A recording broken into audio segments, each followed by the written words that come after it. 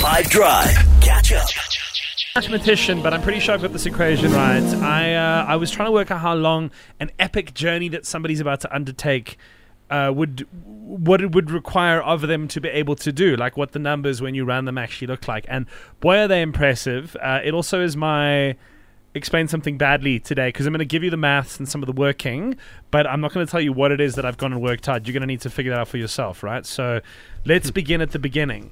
I made a couple of assumptions. One of the assumptions that I made was looking at how many households with children there are in the world, and I specifically looked at children within a specific cultural context, and I came out at a number of 2 billion.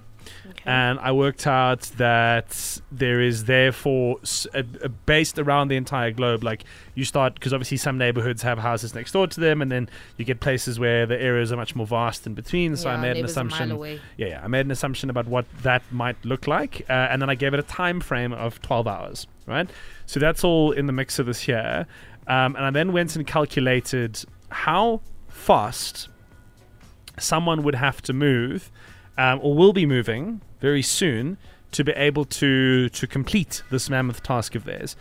And what I'd worked out is, in kilometers per hour, this person is moving at a rate of 166,666,666.67 kilometers an hour.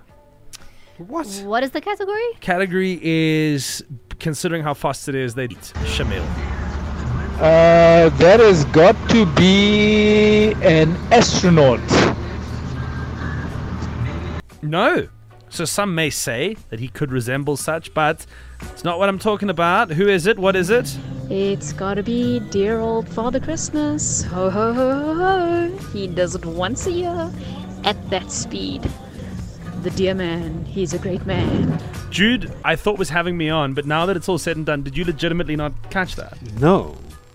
That's with the speed that he would travel at, yeah. That would have to be one Saint Nicholas, and what surprises me most is he's doing that all in a convertible. It is crazy impressive, yeah, and it's obviously a thought experiment that other people have thought about, and that's the conclusion that they've come to.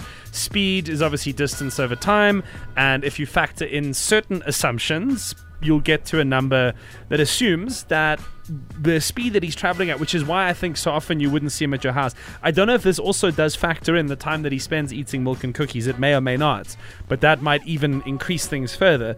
But Santa, get this, is traveling at 166,666,666.67 kilometers an hour. What a G.